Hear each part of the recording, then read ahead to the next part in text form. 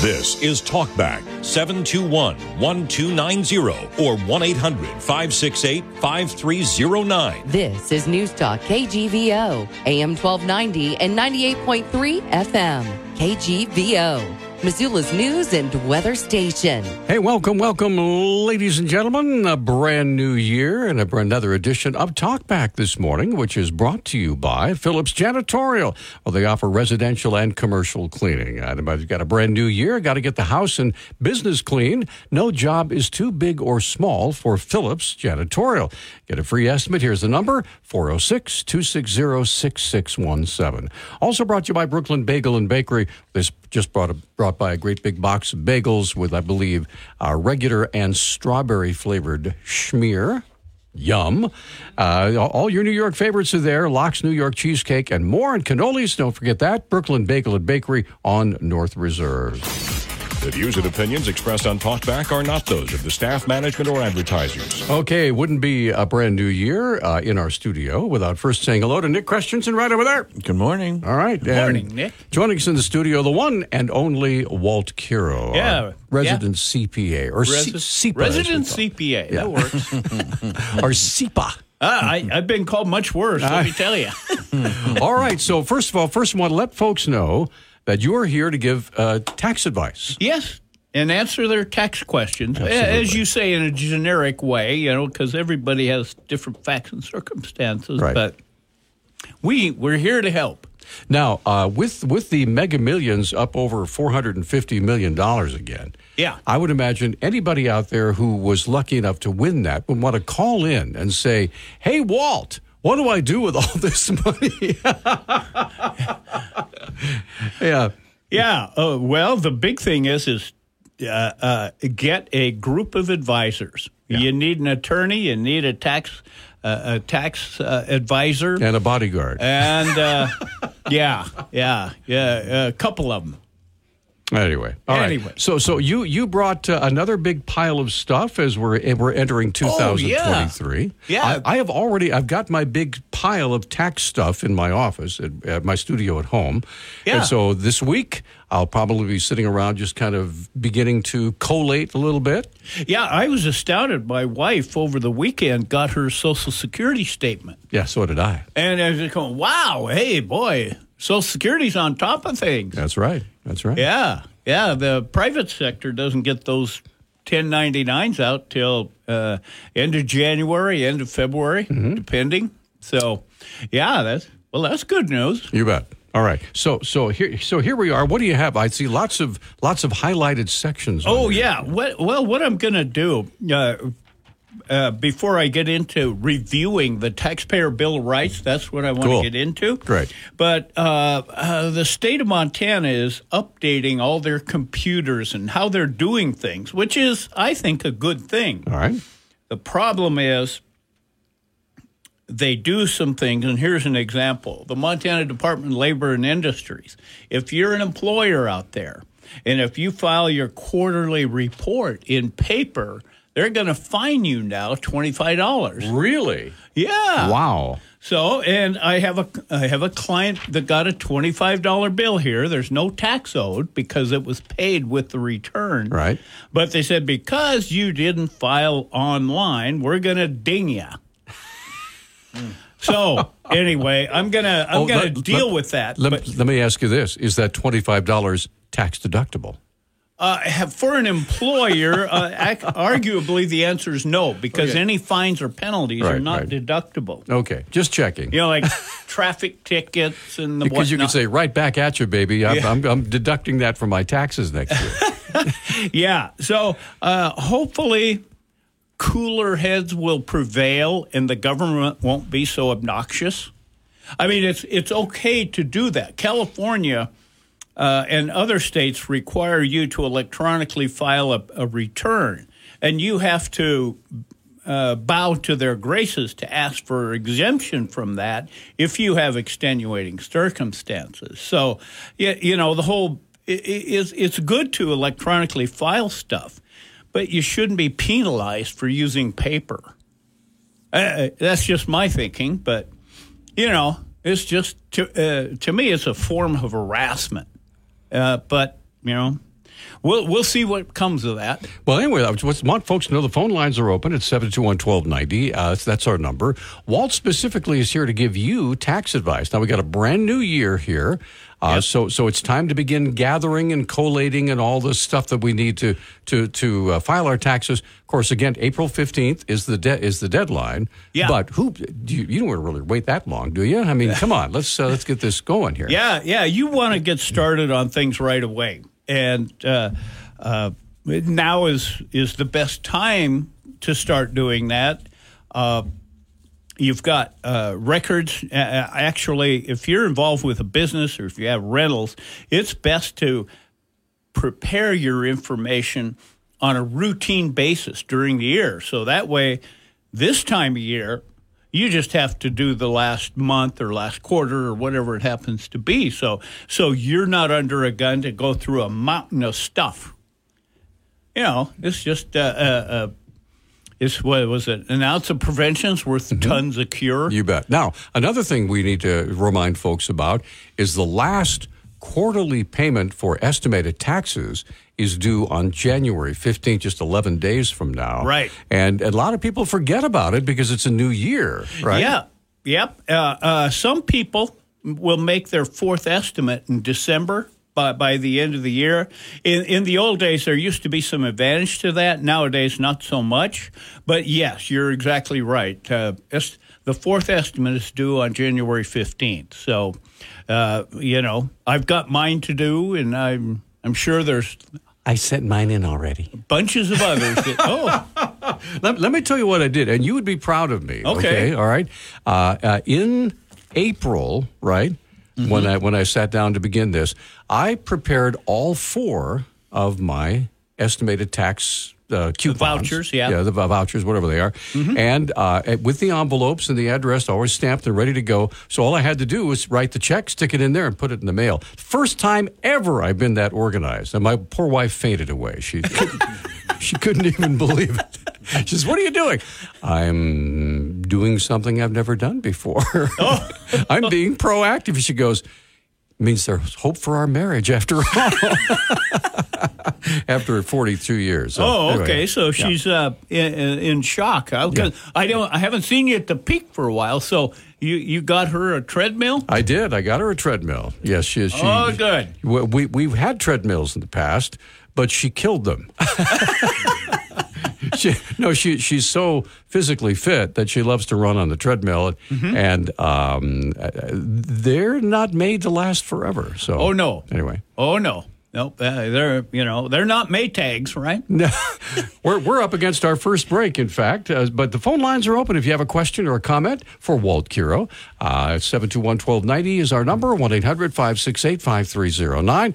Just want to call and say hello. That'd be fine too. Yeah. We'll be right back after this. Hey everyone, it's Nick.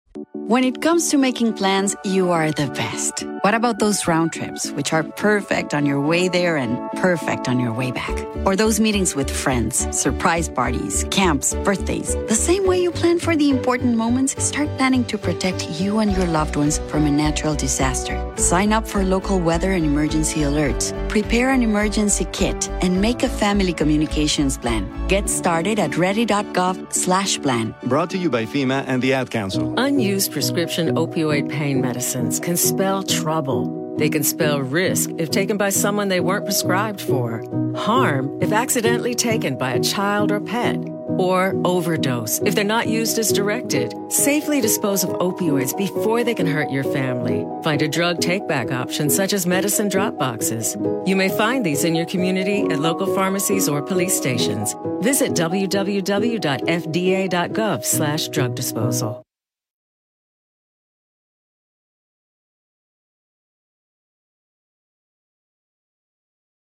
And we are back on Talkback. 721-1290 is our number. 1-800-568-5309. All right. Phone lines are open. If you have a tax question for Walt Kiro, our resident CPA, he's here specifically to answer your question. Yeah, and I want to go over, and this is a huge thing that got started shortly after Clinton became president. I think is when the Taxpayer Bill of Rights came about. And the federal government has a set of Taxpayer Bill of Rights, and so does the state of Montana. But there's 11 of those Bill of Rights, and I'll quickly go through all 11. I'll just mention them by name. All right. But there's one about the right to privacy and finality I want to talk about. The first one is the right to be informed. You have taxpayers have a right to quality service. They have a right to pay no more than the correct amount of tax. And that's a loaded question, because how do you know what the correct amount of tax is when the laws keep changing? Right. It's tough. Anyway, you have the right to challenge the IRS's position and to be heard. You have a right to an appeal of an IRS decision to an independent forum. That's called the Appeals Office of the IRS, and it appears to be independent, but it's not really. I mean, it's all those people in the appeals office are paid by the same paymaster, so there's always some question about independence with that going on.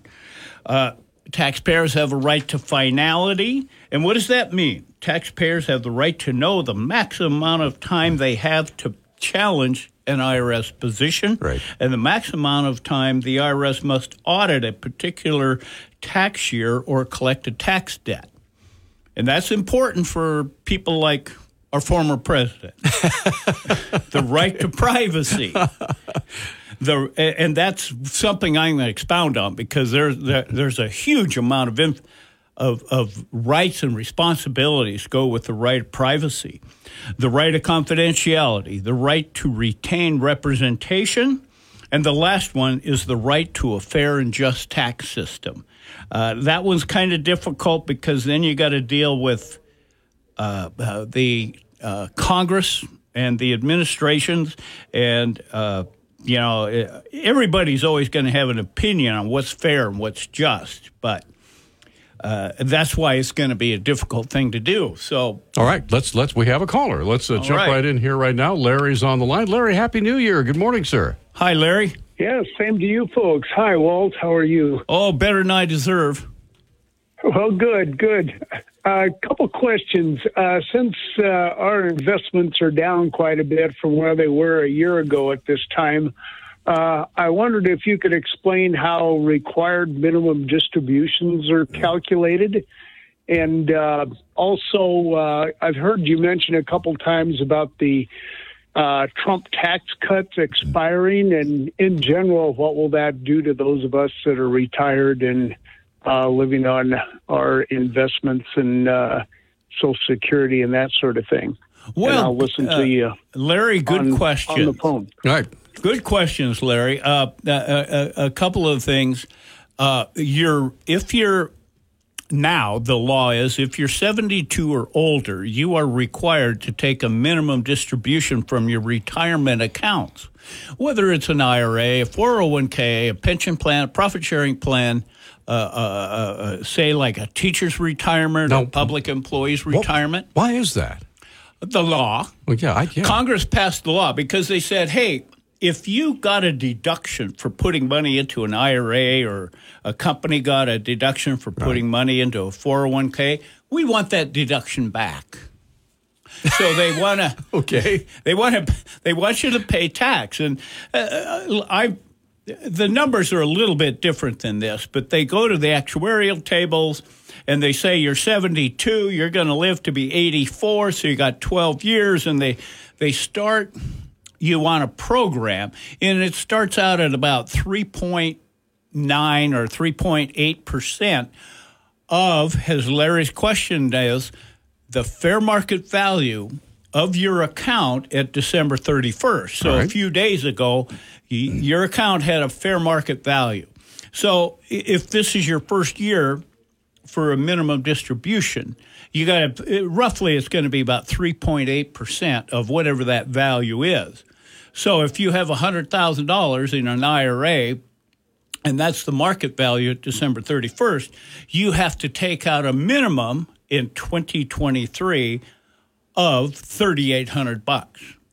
That's what the required minimum distribution rule is. Okay. And there's always some rules with regards to that, but if you're required to take a minimum distribution, that's how it works. Now, some people are taking advantage of the market going down. And one of the things you can do is say, hey, I've always thought about putting my money into a Roth, and I'm going to pay tax on it now.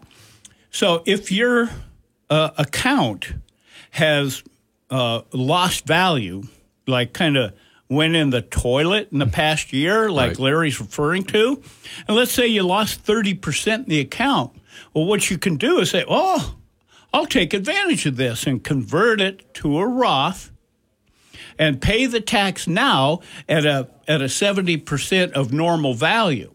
And then when it grows, as the economy comes back or the market comes back or your investments come back in value, you've escaped that taxation altogether. Wow. So that's something for people out there to think about. Okay, with that, we're up against another break. 721-1290. This is fascinating stuff, folks. I hope you're listening and taking notes because there will be a test. Yes. Just before 10 o'clock. That's right. Anyway, 721-1290 is our number. Walt Curo is here to answer your tax questions. If we just celebrated the new year, maybe it's a little bit early to start digging through stuff and finding things for your taxes. But if you have a question about maybe an investment or somebody passed away and how's that going to affect this year's taxes, that sort of thing, the number is 721-1290. Walt is here to answer your questions right after this. Individual rates. Lorraine knew she wanted to adopt a teenager from foster care. I love teenagers. I think it adds an element of fun because you can really do activities as a family that everybody loves. The Dave Thomas Foundation for Adoption believes you're never too old for family. More than 20,000 children in the U.S. are at risk of aging out of foster care without a family. Learn how you can help at davethomasfoundation.org. Okay, we are back. 721-1290 is our number, 1-800-568-5309. Our guest here in the studio for the first time in 2023 is Walt Curo, a resident CPA. Now, in the about 5 minutes we have left before we have to take our hard break at the top of the hour. So what else did you want to share with us? Oh, okay. One of the Taxpayer Bill of Rights items is understanding that every taxpayer has a right to privacy. So what does right to privacy mean? Because in Montana, we have a constitution that indicates we have a right to privacy, and that's locked into the Montana Constitution, and that means a whole bunch of things under Montana law. But under the Taxpayer Bill of Rights at the federal level, understanding that a taxpayer has a right to privacy has this kind of a meaning. If you have a taxpayer has the right to expect any IRS inquiry, whether it's a letter, a notice, examination, enforcement action, that the IRS will comply with the law and be no more intrusive than necessary. So, forgive my bursting out laughing. Yeah. Like that. So, you think about this, what happened back when Obama was president, we had the attack on conservative groups that were filing 501c4 organizations, and they were targeting them, and I'll get into that later. They were thinking about prosecuting them just for merely applying for that status. Right. Lois Lerner was contacting the Department of Justice about enforcement action against somebody who, I mean, it's almost like the Minority Report. Well, you might be doing something wrong, so we're going to nail you now. The Department of Pre-Crime. Yeah, the Department of Pre-Crime. So, it's pretty scary stuff when the federal government is going to that extreme. In other words, they're picking sides. Yeah, and the government, the whole process is you're not supposed to pick winners and losers. And it's just unfortunate because a lot of people incur a lot of trouble and money, and in some cases it ruins people's lives, and so it shouldn't be allowed to get to that extent. So I don't think anything ever really happened to her for doing that, did she? No, but you see what happened. Judicial Watch filed a bunch of FOIA requests, right? And what happened is when Lois Lerner was deposed and interrogated in her deposition about all that process, there were alleged death threats to her. And Really? so Well, that's sad. she had the judge and a couple other IRS officials had the judge lock up that deposition for 4 years. And so just recently, that 4-year period expired. So Judicial Watch was able to get to her testimony. And there was a lot of indications in her testimony that is, in fact, what was going on. Wow. Is they were targeting political enemies. And so, it's just a frightening aspect that our country would get to evolve to this point. Now, regarding the IRS, one of the things that we learned through President Biden was they're adding 87,000 agents, right? Mm-hmm. And now, has that occurred yet? Is it in the works? What's the status on that? Well, that's kind of interesting. The 87,000 agents is supposedly over a 10-year period. Oh, okay. So let's just figure 8,700 a year for 10 years. Right. But that was part of the Inflation Reduction Act that Biden got pushed through and he signed. And that... Which really worked like a charm, didn't it? Well, anyway, Sorry. This is one of the things that, I was going to talk about because I've been using the term goon squad. And this was one of the third items I came across. Of that $87 billion, 45.6 billion of that, 57% of that, is targeted to enforcement. So that's going to agents. And those agents are going to be, checking underwear drawers and Lord knows what. And so it's kind of scary thoughts that they're going to spend that much money towards that. And there's a conflict going on there because another issue with that is the taxpayer advocate was questioning the ability of the Treasury Secretary and others in the Biden administration, including the president, that they're not going to audit anybody with less than $400,000 of income. Well, if you've got thousands and thousands of agents hanging around with nothing to do, Right.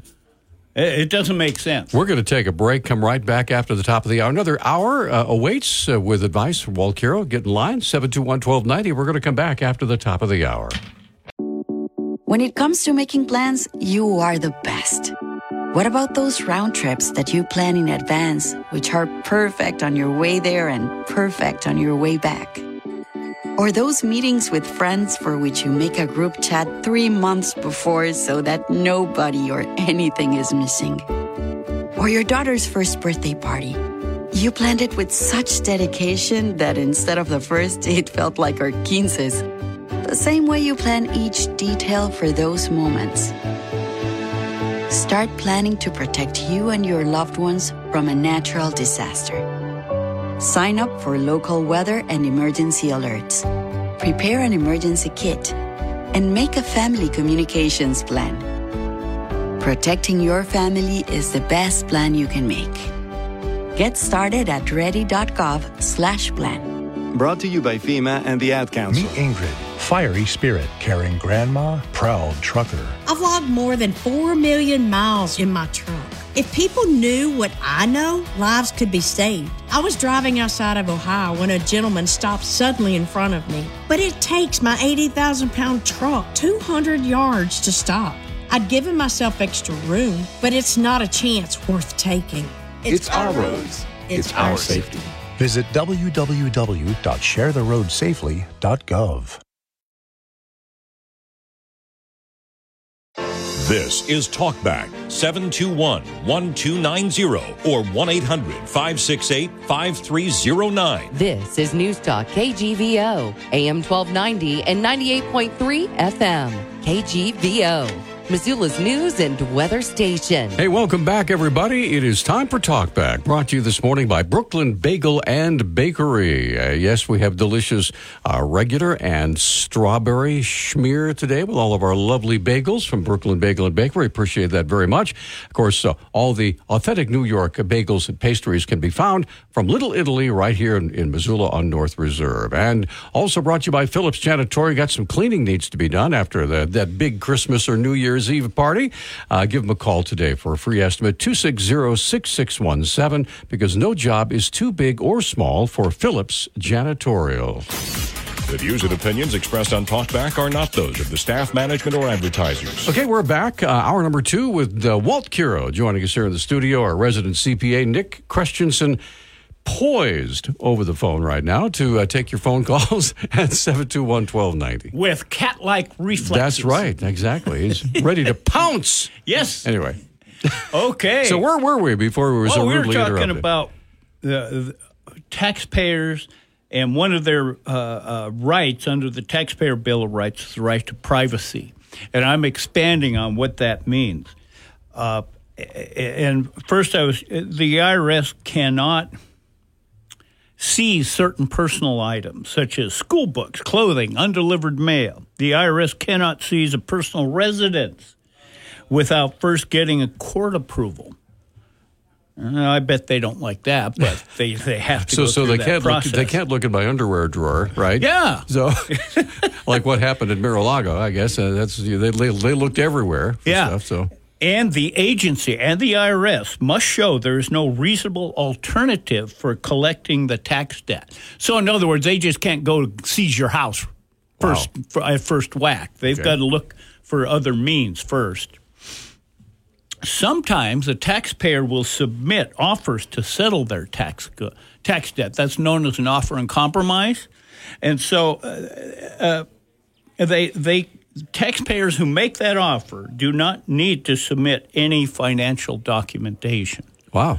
So, you have to prepare it because they may ask for it if they agree to settle.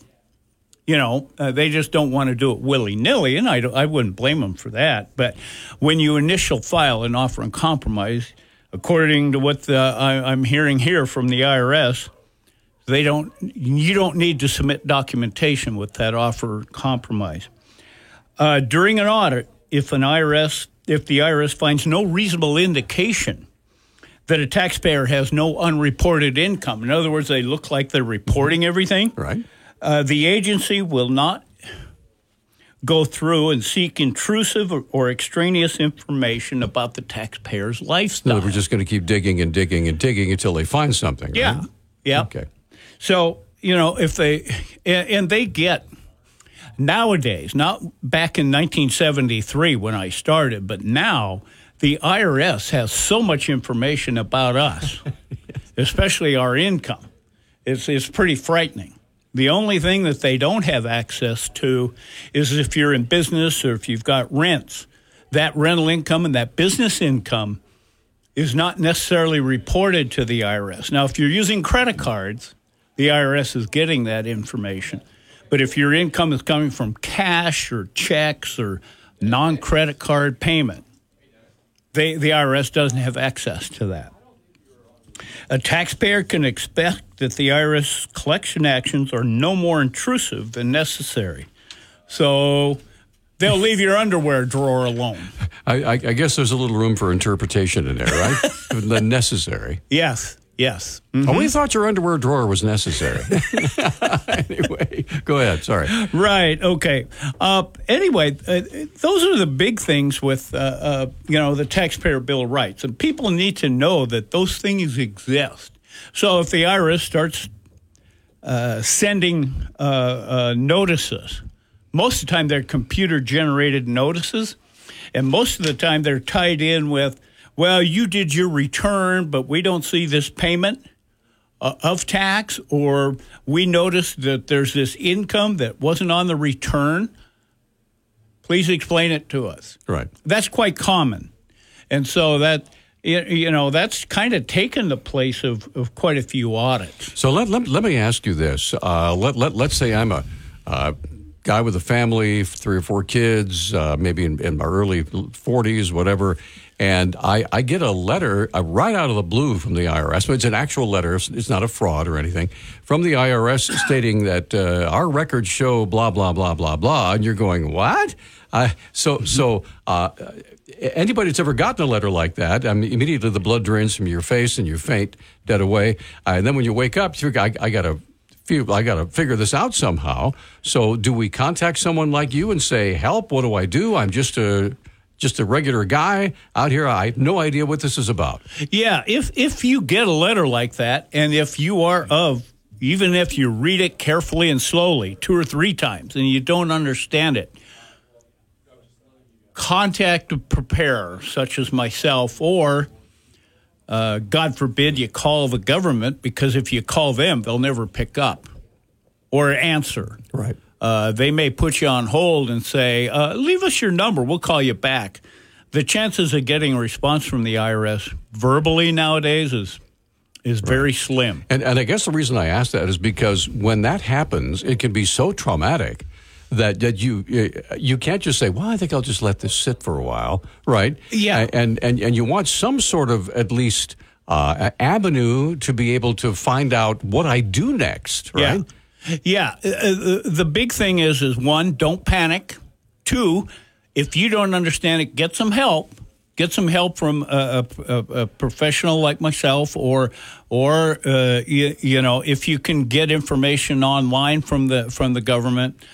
But by all means, don't go into that river in Egypt of denial. Go, even if you have to, write a letter back to them, because they'll give the address on where you're supposed to respond. Right. And write a letter and say, hey, I don't understand this.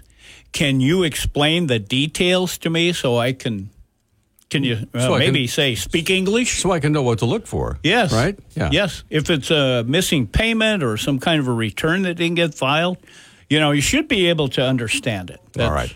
We're up against a break. 721-1290 is our number. The first visit for Walt Kiro of 2023.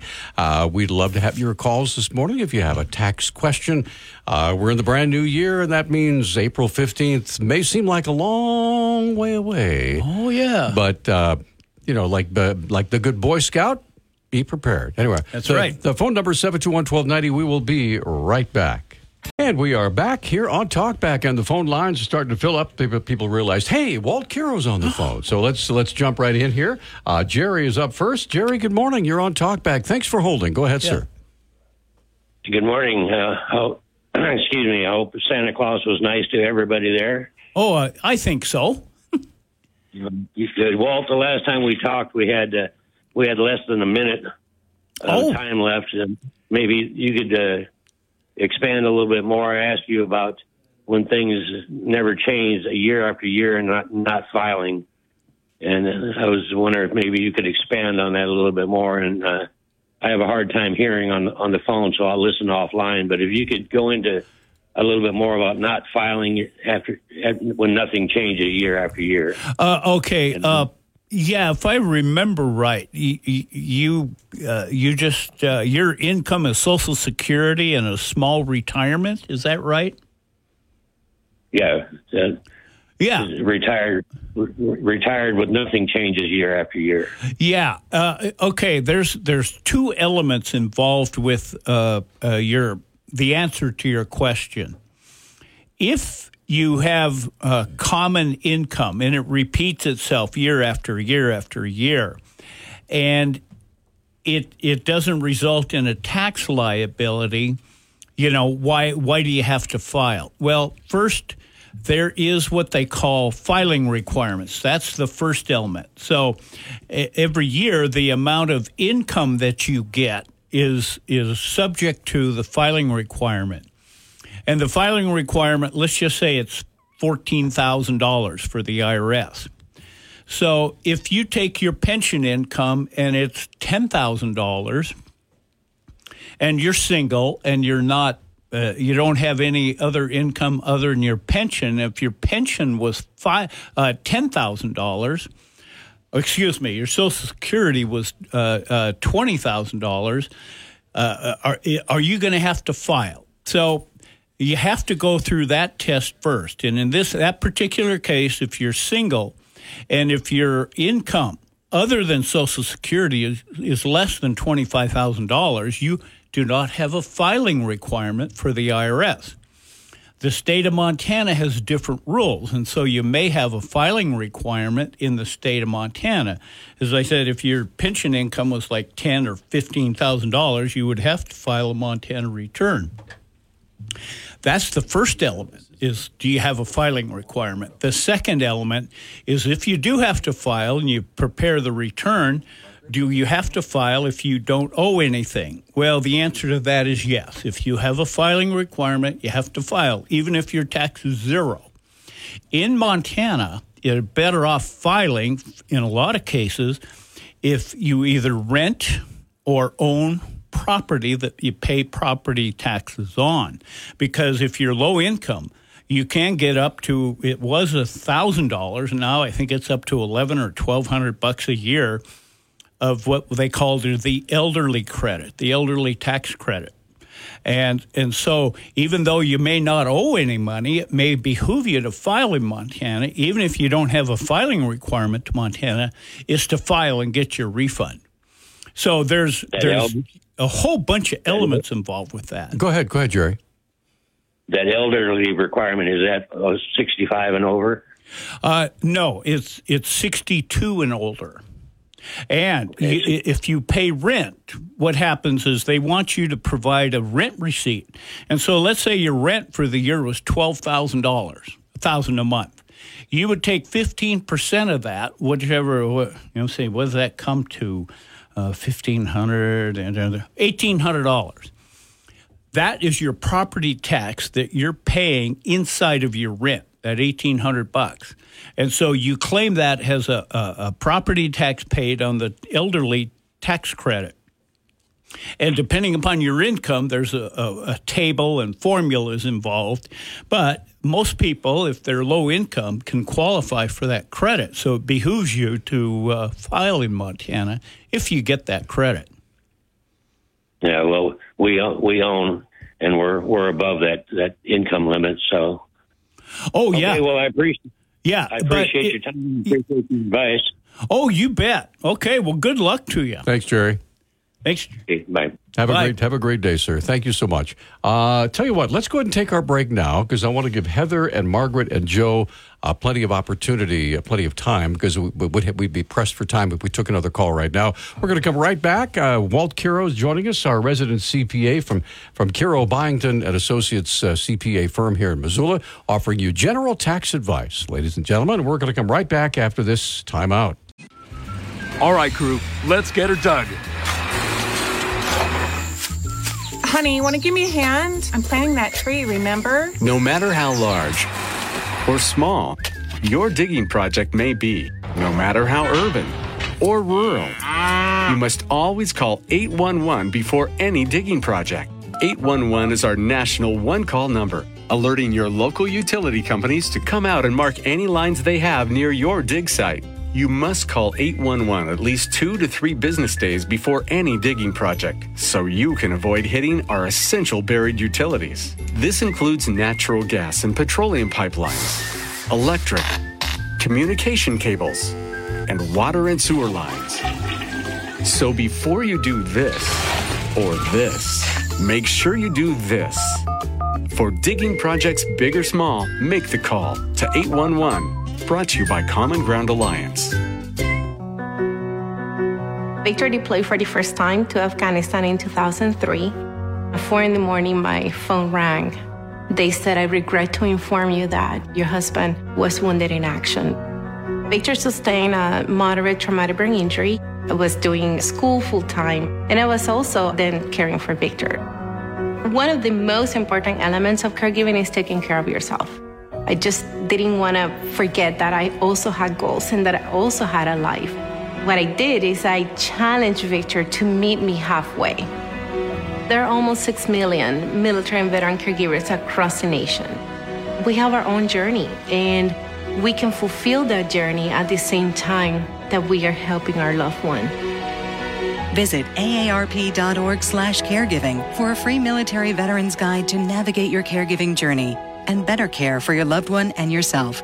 Brought to you by AARP and the Ad Council. On Wednesday's Montana Morning, Commissioner of Higher Education Clay Christian talked about banning TikTok from institutional accounts. I guess when both the federal government and a number of state governments and others are raising concerns about it. We certainly want to be proactive enough to look into the situation, and that's exactly what we've asked to happen across the campuses and make sure we find a solution that keeps our infrastructure intact. Montana Morning, weekdays 6 to 8:30 on KGVO 1290 AM, 98.3 FM, and the KGVO app. We are back on Talkback. It is Walt Kiro Day. Kiro Byington and Associates. Walt is our resident CPA. And folks are waiting, so let's jump right in. Heather, thank you for holding. You're on with Walt. Hi, Heather. Hi, Walt. Thanks for taking my call.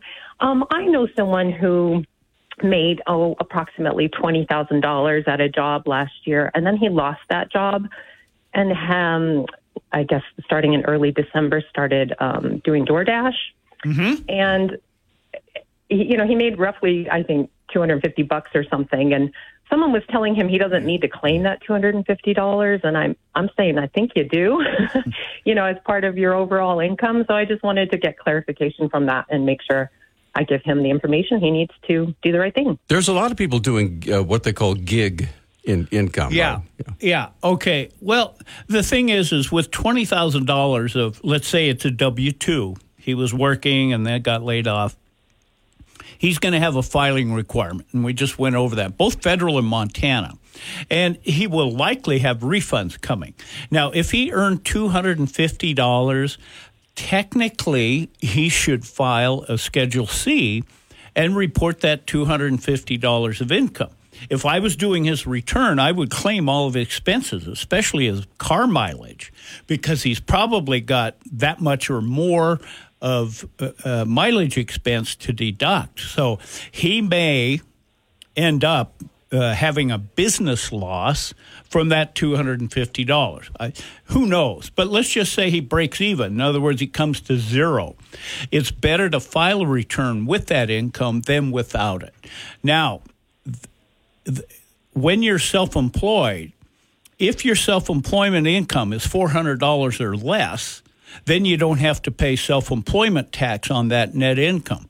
So let's say, for example, he made $250 of income gross, and he had no expenses, so his net was $250. You would include the $250 in his income tax calculation, but he wouldn't have to pay Social Security tax on that $250.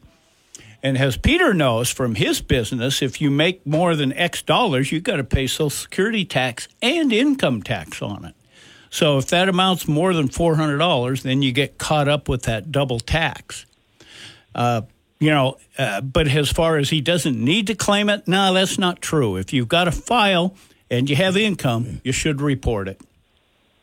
Okay, great. Thank you for the answer. You bet.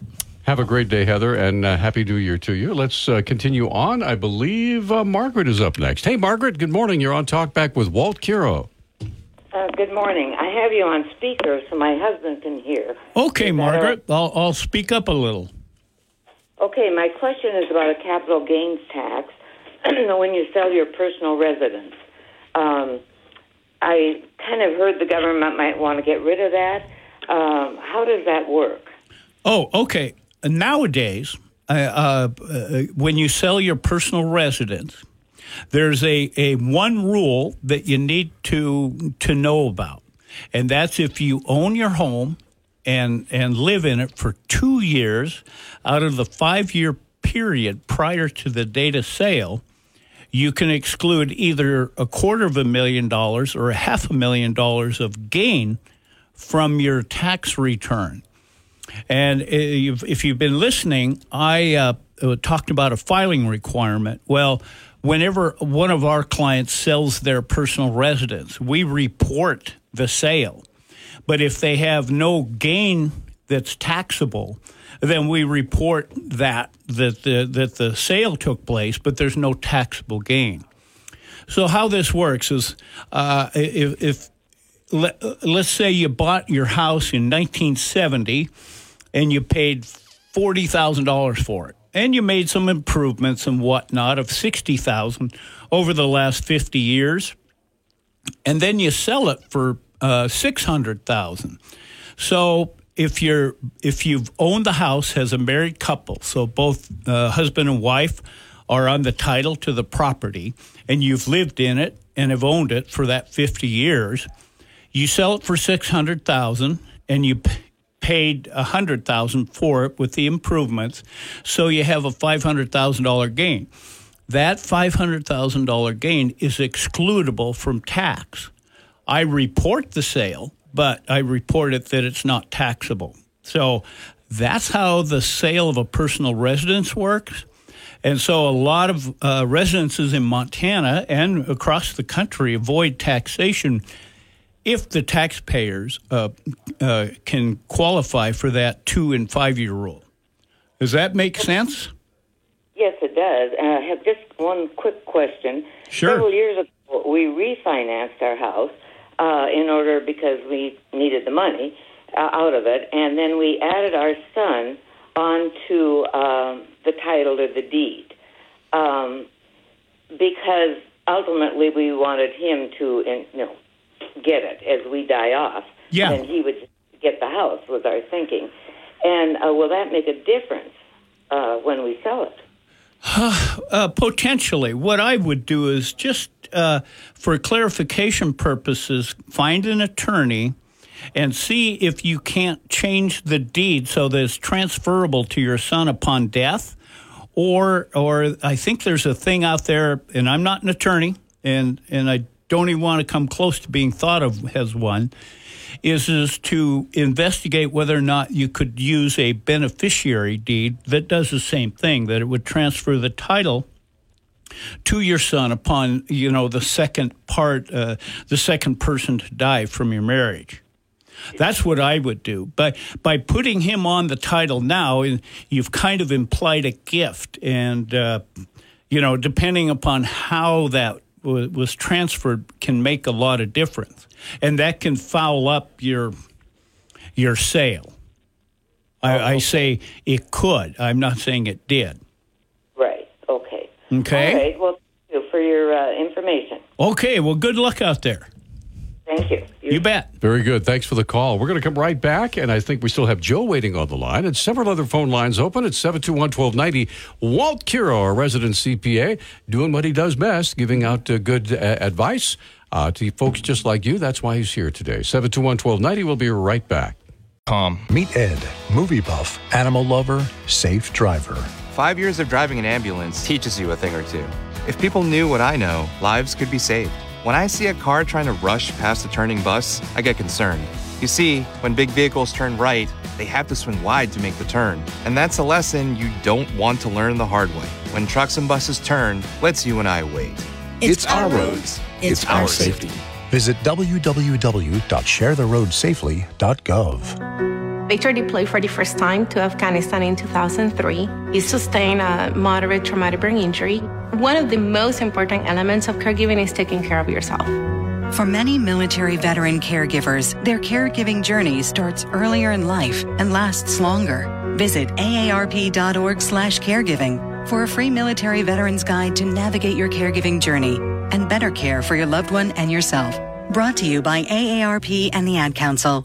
All right, thanks for joining us on this Wednesday edition of Talkback, January 4th, the first visit with Walt Kiro, our resident CPA from Kiro Byington and Associates, offering you tax advice like to Joe. Joe, go ahead. Go ahead, yes, sir. Good morning. Hi, Joe. Good morning. Hey, it just seemed to me that you mentioned the privacy aspects, but we know about Trump, and we know that what's his name? His son's room got raided. I forget his name, but anyway, we know that. Are you talking about Donald Trump Jr.? No, his little boy, his teenager. Oh, Barron. Barron, yeah, Barron, yeah. Barron's room got torn apart. Oh my goodness. Yeah, but not Hunter Biden. Yeah. So we know the hypocrisy and everything, and then they released his returns, and I think it was Hillary Clinton that came up with the term "a nothing burger." Yeah. Is the release of those, because to me it seems like, well, if he did something wrong, that would be the IRS's responsibility to prosecute him or fine him or whatever. But anyway, it comes down to Merrick Garland. I call him Meritless Garland, but with the Department of Justice, because all these agencies like the FBI going into Twitter, and you got Adam Schiff now, he was pressuring Twitter. That was shown. But it comes down to the Justice Department, doesn't it? Am I getting that right? Oh, yeah, because the FBI works and answers to the Department of Justice. And the FBI is the one who has been, acting like a hen on top of an egg, and the egg is Hunter Biden's laptop. Isn't that about how it looks to me? Yeah, I guess they asked Jean-Pierre yesterday about whether or not Joe lied to the Congress about knowing about his son's business dealings. Sure. And she just refused to answer.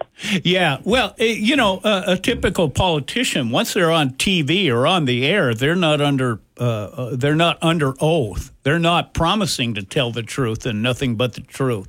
So, they just kind of have free reign on what they say. So, yeah, it doesn't do much good because, for the folks that lie, because eventually it all comes up and catches up with them. Yeah, this thing about McCarthy and Jeffries, the Democrats, they didn't have any opposition to Jeffries, and they just went right through with it. And I think he's a big liability. But the fact that the Republicans are fighting a little bit is a good thing, because they're going to get that sorted out. And whereas the Democrats didn't have any fight, but they've got a real radical in there now for their leadership position. But that's just interesting, and just some thoughts. Okay. All right, Joe, thanks for the call, sir. Thank Appreciate you. it. All right, let's continue on with tax advice. Dave is up next. Hey, Dave, good morning. Hi, Dave. Yes, good morning. Since we're into politics, I don't understand why Donald Trump lied so much about his tax returns.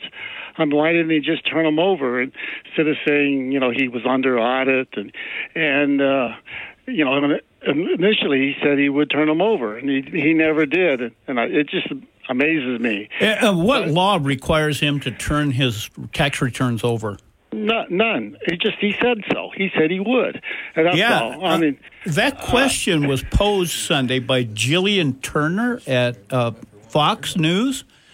She was substituting for Shannon Breen on Fox News Sunday, and she pressed the congressman that she was talking to, who's on the House Ways and Means Committee, that has Trump said, I will release my returns once they're done from audit. And Jillian asked him twice, well, are those returns for those 6 years under audit? And he said yes. So those returns are still under audit. And then she didn't believe it, so she asked the question a second time. And the congressman said, yes, those returns are still under audit.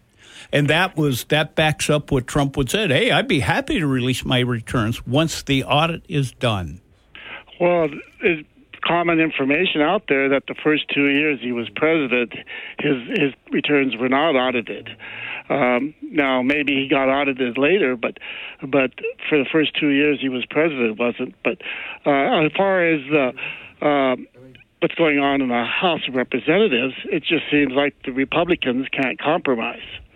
They're opposed to each other, and if you can't compromise among yourselves, how are you going to compromise and get things done in Washington? Period, because compromise is everything, and it just seems kind of crazy that we're going to see a bunch of bills from the House of Representatives that are going to be bills that cannot pass anywhere. They'll just be waste of time votes on issues like the IRS people that are already due to be hired, the $8,000 a year, which I assume you would like some of them hired, and it's just they're going to be doing a lot of waste of time because they're not going to compromise.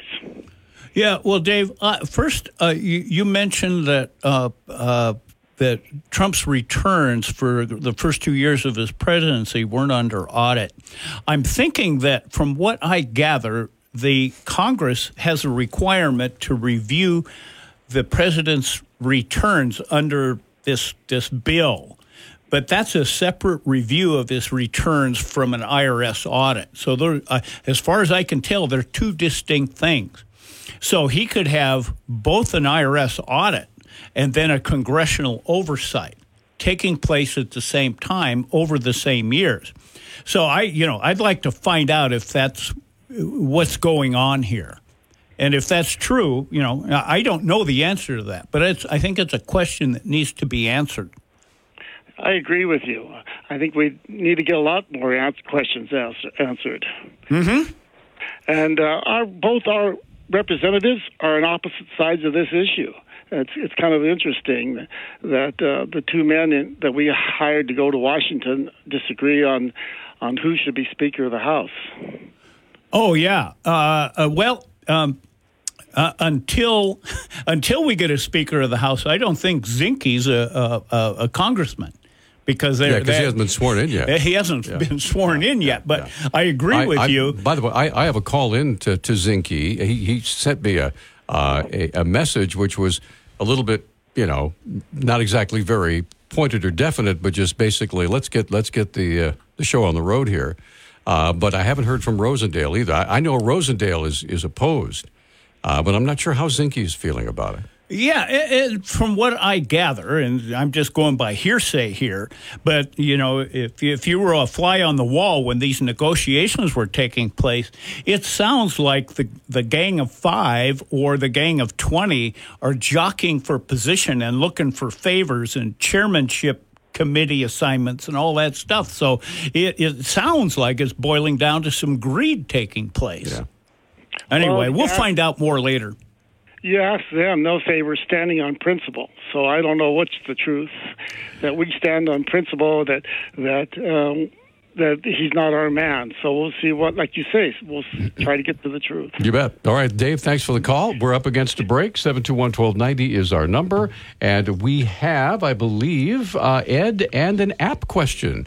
When we come back, by the way, several phone lines open at 721-1290. Walt Kiro joining us for the next 18 minutes. If you have a tax question, give us a call. Okay, we're back on Talkback. 721-1290 is our number. Just got a note from someone that said Zinke has been voting for McCarthy. Rosendale has been voting against McCarthy and for Biggs and also Jim Jordan. So there you go. Well, maybe because he hasn't been sworn in, but he can vote for Speaker. Possibly. That'd be news to me, but that's fine. I don't know. Okay, so Ed is up next. Ed, good morning. You're on Talkback. Thanks for holding, sir. Hi, Ed. Hey. Hi. Hey, thanks for having me on here. I got a question about the required minimum distribution. Ouch. Wife and I have been taking that for about 8 years now, and something a little different this year is that we have been out of state since before Christmas, and we're currently out of state right now. Oh, good for you. Right now. And forgot about this. It's been handled pretty much automatically in the past. I think my wife has received a check in the mail being held right now by the post office. Mm-hmm. And I've had direct deposit, as I remember.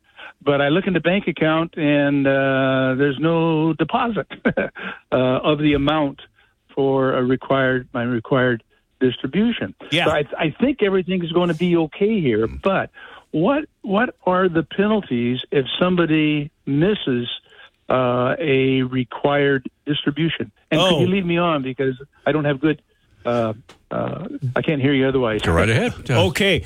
There's a penalty for not taking the required minimum distribution within the allowed time frame. So in other words, I've got to take my second minimum distribution this year. And if I don't do it, then whatever the distribution amount is, I can't remember the percentage. During our next break, I'll look it up. But I think it's something severe. It's like 16 or 18%. Maybe somebody already knows. But most people, most custodians of IRAs, and most what we call TPAs, third-party administrators of profit sharing and pension plans, will notify people as to their minimum distribution. Ed, like you say, it was kind of done automatically. But if you've got a check in the mail, what's going to happen is your custodian of your IRA, or if it's a pension or profit-sharing plan, the administrator will, even though they wrote the check and it didn't get cashed until 2023, doesn't matter. They will issue a 1099-R for the appropriate time period. And so you should be good to go. I don't think you're going to get into any kind of trouble based on that. Okay. Well, I just got a little worried when I didn't see the deposit of mine in a certain bank account. Oh, okay. Worried. So, and yours is automatic? Yeah. Yeah. I think so. Hey, this is a year, and like I say, I've been doing this for 78 years, which, or not 78, 8 years, which means I'm old. Right. I know that feeling. But the whole thing is that even though you didn't get the automatic payment, I think what I would be doing is contacting that third-party administrator or the custodian of your IRAs and say, hey, I was supposed to get my minimum distribution. You wrote me in December or November and said my minimum distribution was X, and I was supposed to get it paid. I didn't get it. What's going on? And I would be talking with them. Okay, thanks a lot, Walt. Okay, good luck, Ed. Thank you, sir. Appreciate that. Let's continue on, I believe. Next is John. John, good morning. You're on with Walt Kiro. Go ahead, please, sir. Morning, Walt. How's it going? Good. How are you, John? Not too bad. Hey, what's your opinion on these 87,000 IRS agents? Well, as I talked about before, my opinion is that I thought at first when I heard about the Inflation Reduction Act that money going to the IRS would be used to improve service. And then once the bill provisions came out, what was in the package, I found, 57% of that, but of the Inflation Reduction Act, the $88 billion that was going to the IRS, $45.6 billion was going to enforcement. So that means they were going to hire more agents and more collection people. And so they were only going to give 32% to operation support and some other, 4% to taxpayer services. I was feeling that they should invert that and put more money into taxpayer services rather than enforcement and operation support. As I mentioned earlier, that 87,000 agents is to replace some of the existing ones because there's an awful lot of retirements taking place. But it doesn't matter. If you're going to hire 87,000 agents, that's a huge, that's almost like a military force if you look at that. But that's spread out over 10 years. So, I think we'll have to wait and find out. But if we have 87,000 agents out there with nothing to do, they're going to start looking at taxpayers under $400,000 of income. And so that's why the taxpayer advocate was questioning the veracity of the president and his administration officials talking about that they were not going to be doing that. So those are my opinions. Some of that's based upon other people's thoughts, especially the taxpayer advocate, who is an employee of the IRS and has quite a bit of knowledge and access to information. So, Walt, I think this sounds like it comes right out of the Pelosi playbook. Got to sign it to know what's in it. Yeah. And when I first heard about that from the Inflation Reduction Act, when it was passed, I had high hopes that they would do more for taxpayer service. But has it ended up? The answer was no. They're doing little for taxpayer service, and what? Taxpayer service. In other words, can you call the IRS and get a response? You're going to be put on hold for God knows how long, or you'll get an immediate response that says, leave us your number. We'll call you back later, which, well, good luck. I am still waiting on a refund of over $7,500 for a client of mine who has died more than 2 years ago. Wow. And it's just insane how dysfunctional the IRS is. They're overwhelmed, and it's not going to get any better. Well, our government is really dysfunctional. Well, I can just speak to what I know here. Yeah. All right, sir. Okay, anyway, well, thanks. I think, hey, wait a minute. I think Jeffries is going to be controlled by Pelosi. Oh, I wouldn't doubt that. Oh, yeah, it's Who going to be knows? Pelosi's puppet. Yeah. Pelosi's puppet. Well, we'll certainly see. We're up against a break, sir. Thanks so much for your call. We're going to come right back. 721-1290 is our number. So 1 minute timeout's our last break. By the way, we still have we have an app question we haven't asked yet. We'll do that when we come back from the break. But we still have all of our phone lines open. If you have a tax question for Walt Kiro, he's here to serve you for the next 8 minutes. We'll be right back. My name is Corporal Bradley Joseph Seitz. Jerry Reed. Kate Weber. These are real veterans facing a real challenge. I have PTSD. And I have PTSD. I have PTSD. Post-traumatic stress disorder can happen to anyone. I was still in a war zone in my mind. But treatment can turn your life around. Treatment has really saved my life. To learn about PTSD and how treatment can help you, call your local VA medical center or visit ptsd.va.gov. Some of the best sounds you'll ever hear are generic. Safe. Effective.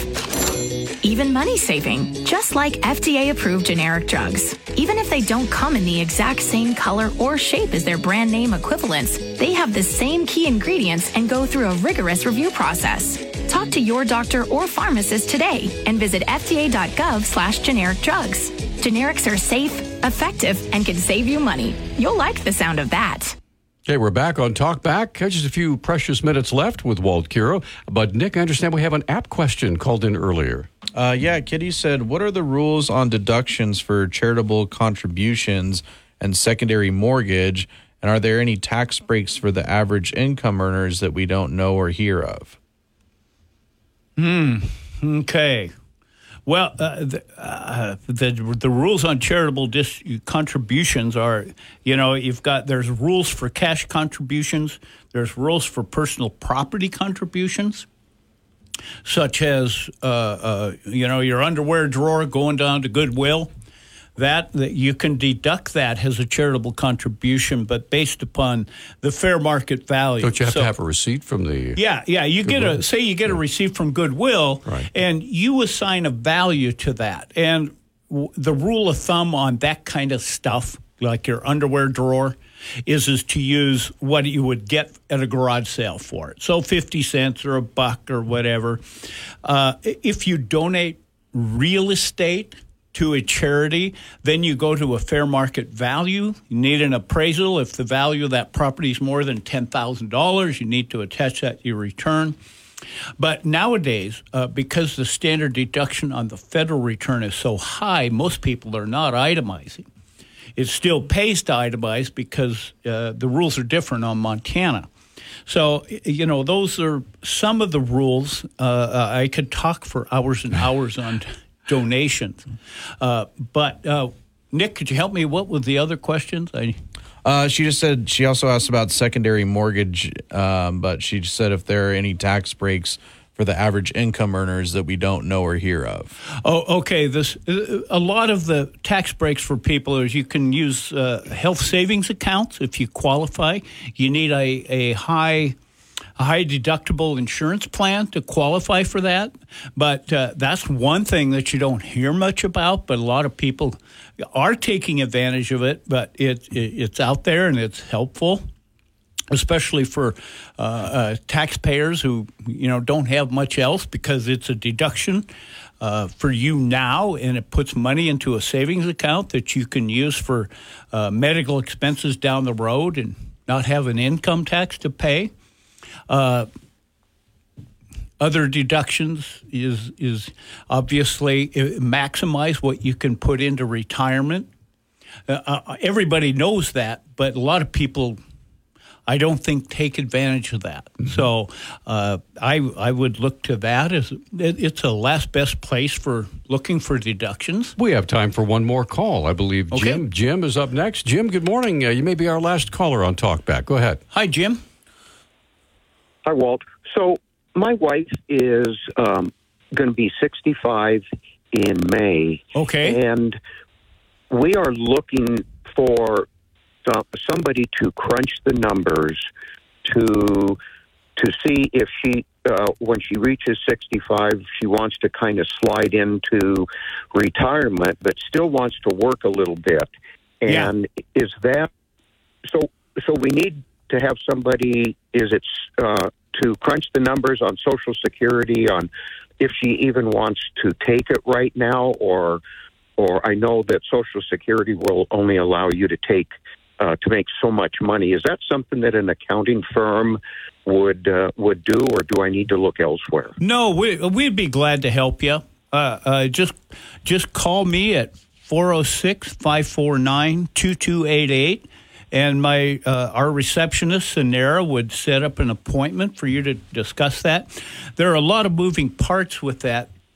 But one of the things, first, when your wife in May turns 65, either 60 days before or 60 days after her birthday, she should sign up for Medicare. She should do that regardless. For some reason, if you're more than 60 days late, they penalize you. So I don't know what those penalties are, but the whole point of that is just do what they ask you on Medicare. Your question is mostly pointed towards, well, should I work longer to retirement?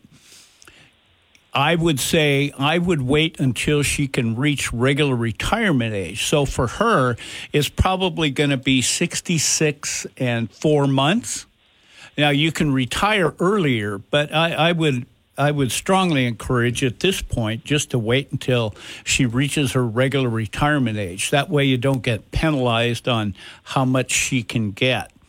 And another thing is I would call Social Security, set up an appointment, and go over with the Social Security people what her benefits are, what her options are, and what to do and what not to do. Social Security is kind of an advocacy office.